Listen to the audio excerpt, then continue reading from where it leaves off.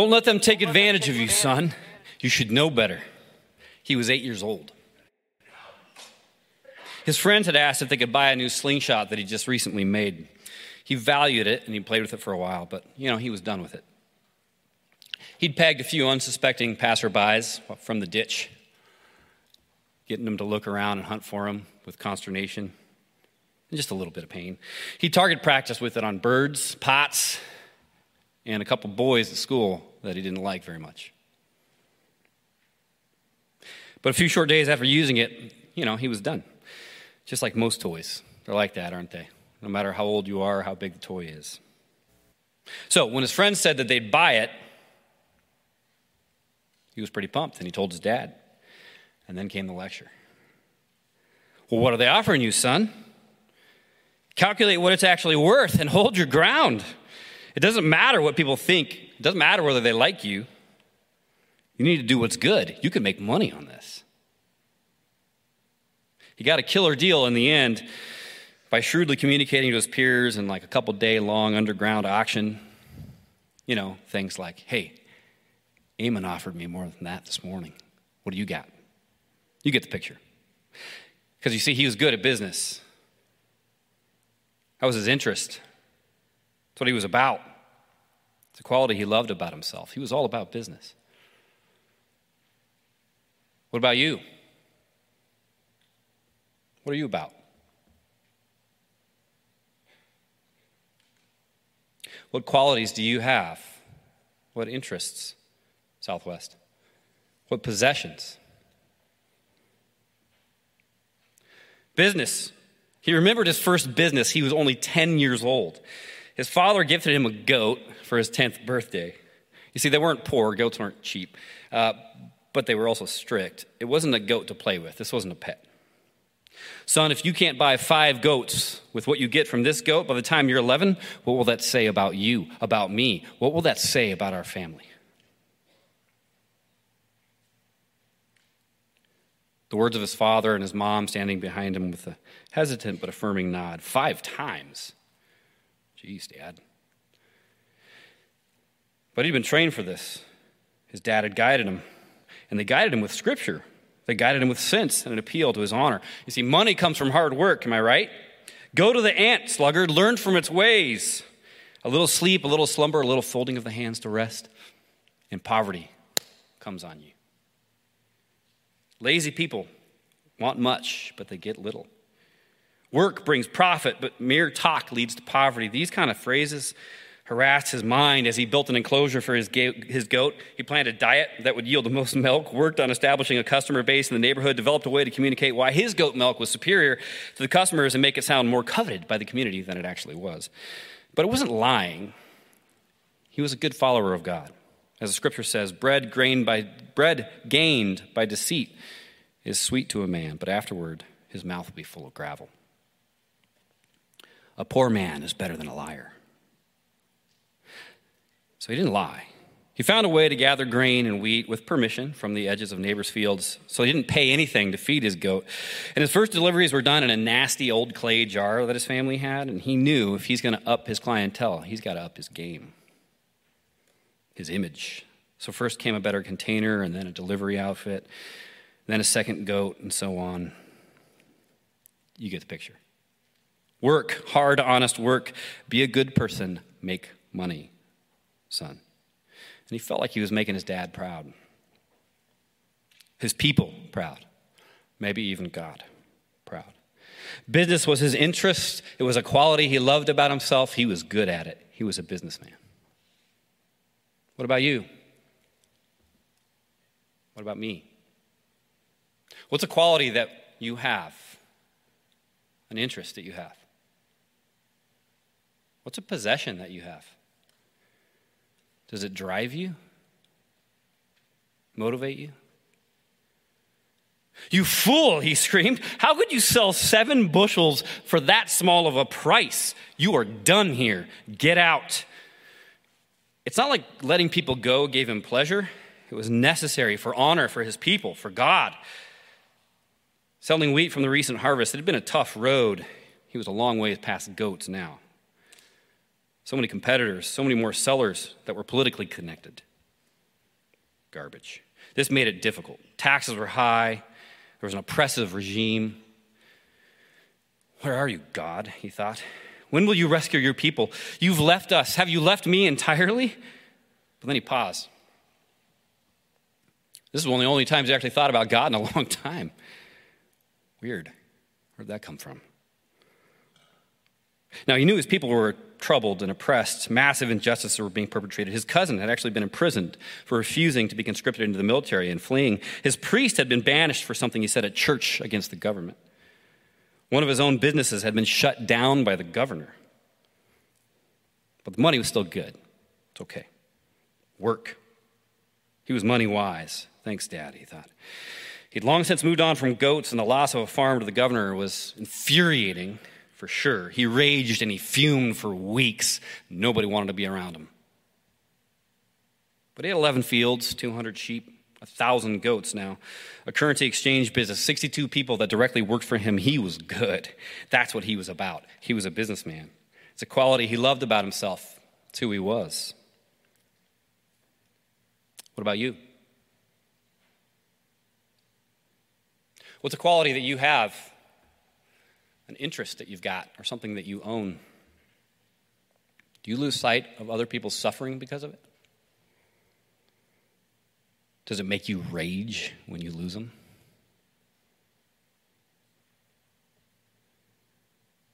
Get out, she screamed. Me, he replied. This is my house. Right, she said, and I need to pack up so that I can leave it forever, and I don't want you anywhere near me for another second of my life. Get out.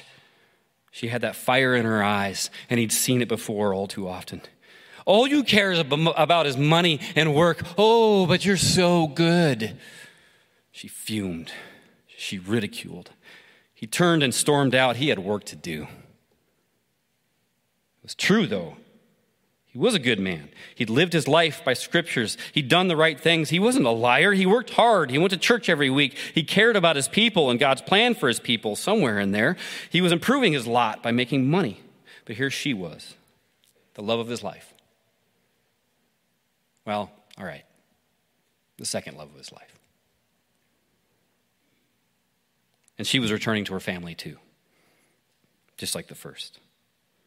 Screaming something as he left about being unheard or unloved, wanting something more substantial or spiritual. And her dad was actually standing right there with her. That was humiliating because their fathers had been good friends.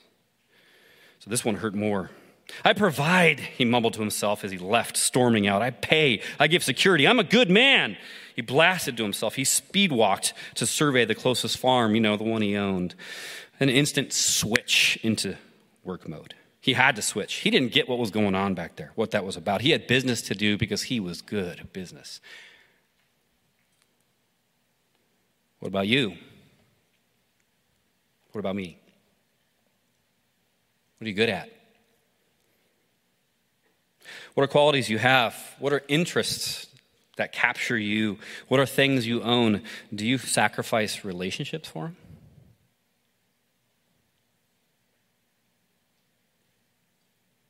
Do we? What good are you to me? He was getting heated. This was a good friend of his now that he was talking to. What good is a friend, though, if it's no good for you? It's not good for business, he thought to himself. And then he turned to his friend. I told you I'm stressed about finances and you want to pray? You want to go for a walk? What good does that do to me? I have over 100 people working for me. Don't you get it? I protect us from the government. I'm a good person. Why don't you tell me what else I need to do to be good? Does goodness get me more income? And if you can't tell me that, you're no good to me. There was a short silence. Eventually, his friend responded softly. Have you heard about a new teacher in the area? I've been listening to him. He speaks about a different kind of life. It's not about his image, his business, but about life with God, with a full soul, about a love for God and contentment with being with God. Oh, so now you're a mystic priest, are you? He raged at his friend.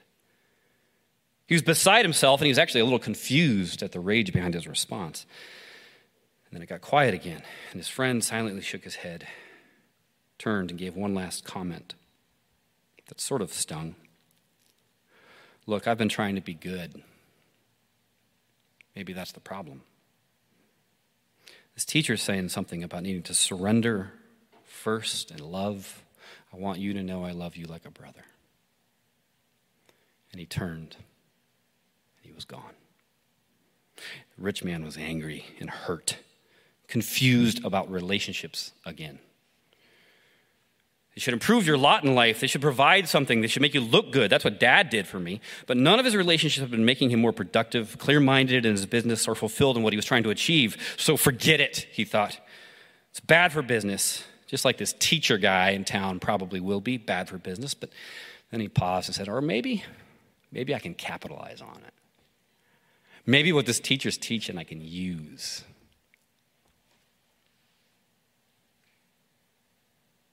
Because he was good at business. What about you? What are you good at? What are you all about? What am I all about?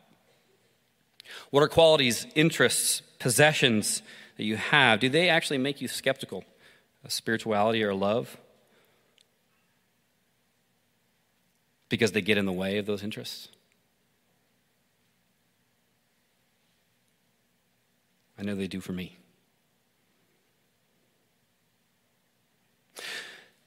She was weeping.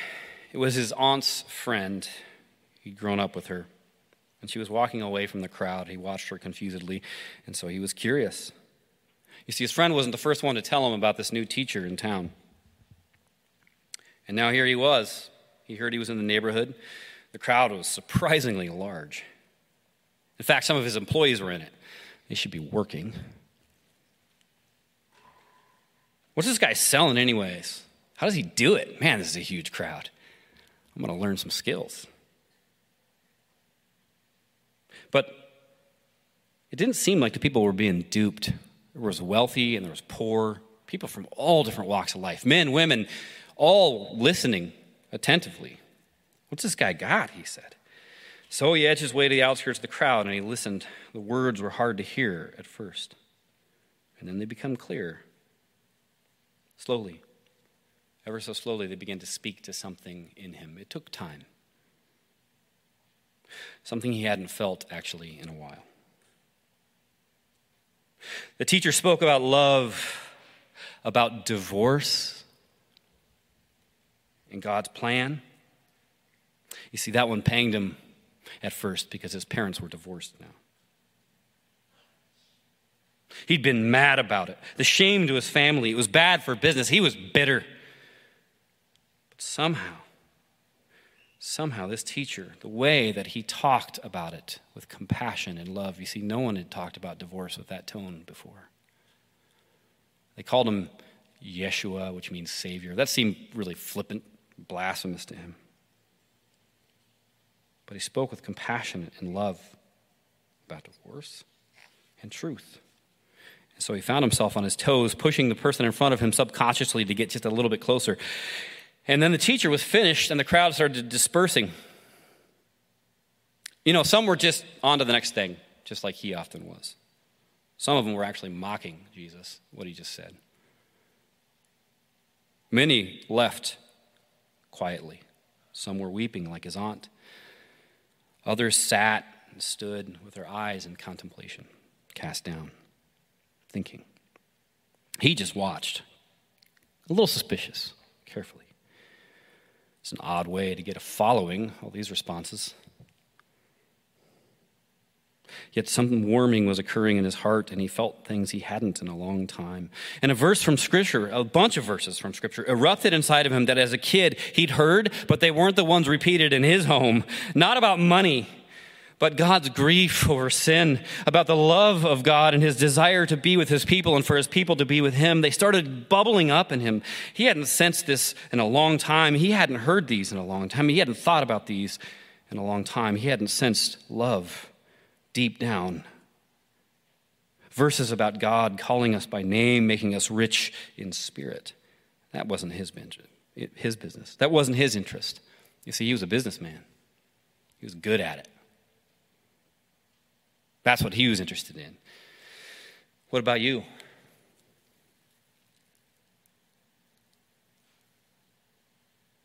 What about me? What are qualities you have? What are things that you're interested in? What are things that you own? Do they blind you and me to God, to our souls? He watched this Joshua figure. He watched kids approach the teacher, and he laughed internally. Kids are so annoying. They don't work hard. They're too distracted. They're no good with money. They're too focused on themselves. Those were his thoughts as he watched the kids approach him. And then he watched the teacher's followers who loved that their teacher was getting all this prestige, and they shooed the kids away. Get out of here. And he's like, yeah, just like it should be. But then Jesus did something weird. He pushed past his followers. He knelt down. He laughed. And he spoke to the kids. He listened to them. He answered their super silly questions. And then at the end of it, he prayed for them. And there was something confusing about this. And it started overcoming him. You see, his childhood had been flooded with training, shrewdness, responsibility, be good, make money, follow the commands, make your people look good, do honor to your family by profit. This is what's good. But here was Jesus hugging and loving and listening. Something in him was welling up. And then he had another passing thought, a passage in there swirling around about the grass withers, the flowers fall. That's what happens to money. It goes away, doesn't last. It was too much. He wanted his relationships back. He wanted to know he was going to be okay deep down in the long run. And so he just sort of out of his own mind approached. The teacher was relatively alone now on the outskirts of the crowd, and they were still attentive to him, but he was relatively alone and approachable. And before the rich man even reached him, the teacher turned to him and smiled. Stern but loving. Teacher, what should I do to gain eternal life? He was surprised at his own voice, asking a teacher. Why do you ask me about what's good? Jesus replied. His tone was genuine. It was concerned. He was fully present with this man. There's only one who is good. And if you want to enter life, true life, keep the commandments. Only one that's good? About the rich man? What about my dad? He's a good man. What about me? I'm pretty good. What about my priest? He's pretty good. Well, all right, well, which commands? He said out loud. And the teacher started in on some of the same old stuff he'd heard since he was a kid. Here we go. Don't murder. Check. Don't commit adultery. Check. Don't steal. Don't lie. Blah. He was starting to tune out. Something about the teacher's tone was different. And he started to reply, I've done all that. But in the middle of it, Jesus added something that made him pause a little. Love your neighbor as yourself. He finished. I've done that. I'm still empty. You see, he was good at business. That's what his interests were. That's what his quality was. That's what he knew. That's who he was. What about you? What about me? What are your qualities? Southwest. What are you all about? What are your interests? What are the things you own? Is it actually being good, one of them? Do they leave you empty, like the rich man? But the conversation wasn't over. Jesus responded, if you want completion, if you want true life and connection with God for eternity, satisfaction for your soul at the deepest level, you need to go and sell your possessions.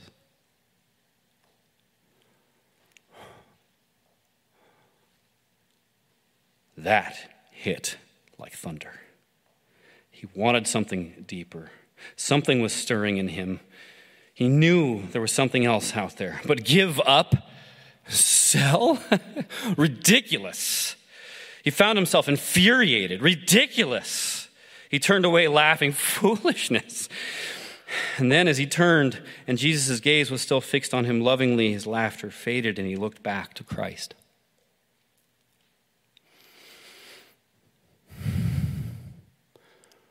looked down. He looked up again and made eye contact with Christ. And then he lowered his gaze and he turned away. Sadness. The voice of Jesus behind him, "Come, follow me, follow me." It was beautiful. True identity. Identity given by something outside of himself, which, by the way, is the only place identity comes from. True goodness, true love, true relationship, all in the phrase, "follow me." But he couldn't. He was wealthy. That's who he is. Give it up? Ridiculous. Foolish. And he became crestfallen. Business was his quality, his interests, his possessions. He walked away. He didn't even hear the rest of what Christ said about sacrificing something, about things dear to you and giving them up to find true life, true identity. Within 40 feet of walking away, he was reminded of the accounting that needed to be done of the goat herd manager, Aaron. He's like, man, I got to get to that. And so it went alone, good at business. A businessman. That's who he was. Devoid of true life. Dead until his death. What about you? What about me? Guys and gals, what are the qualities, interests, and the possessions that have become who you are? When you lose them, do you get unreasonably angry or despondent? If so, I question whether or not they've become a part of our identity and they have no business being there.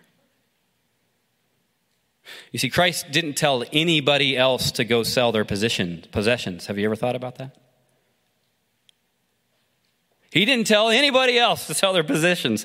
He goes after the things that you take as an identity. Because he wants you. So what is it for you? Good grades? Friends? Is it your family? Is it lust? Is it a girlfriend or boyfriend? Is it your phone? Is it your car? Is it your favorite team or your team? Is it wealth, like the rich man? Popularity? Is it gender? Is it race? Is it America? Is it your looks? Is it your talents? Is it your favorite shows and your music? And you get infuriated when these things are attacked. What about your clothes? Is it your humor? What are you about? It's not always clear how Christ exactly gives us identity, guys and gals, but he is the way to understanding you in fullness of life, to showing you life eternal. The rich man had to release his identity from wealth. He couldn't do it. What about us? Can we? Let me pray. Heavenly Father, I know in this room that, including myself, there are a ton of things that are qualities that we have. There are a ton of things that we've wrapped our identity and self around. I pray, God, that you would break them. Show us, Lord, through our anger and our despondency about things that have nothing to do with justice. Our anger about things that, in the relative scheme of things, should not be our identity. Show us, Father, where we've rooted ourselves in those things. God, we desperately need you. And Lord, I thank you that you love each and every person in this community. You deeply love them. You call us by name. You long for us to follow you. May we follow you and all these other things this year. In the name of Jesus Christ. Amen. You are dismissed.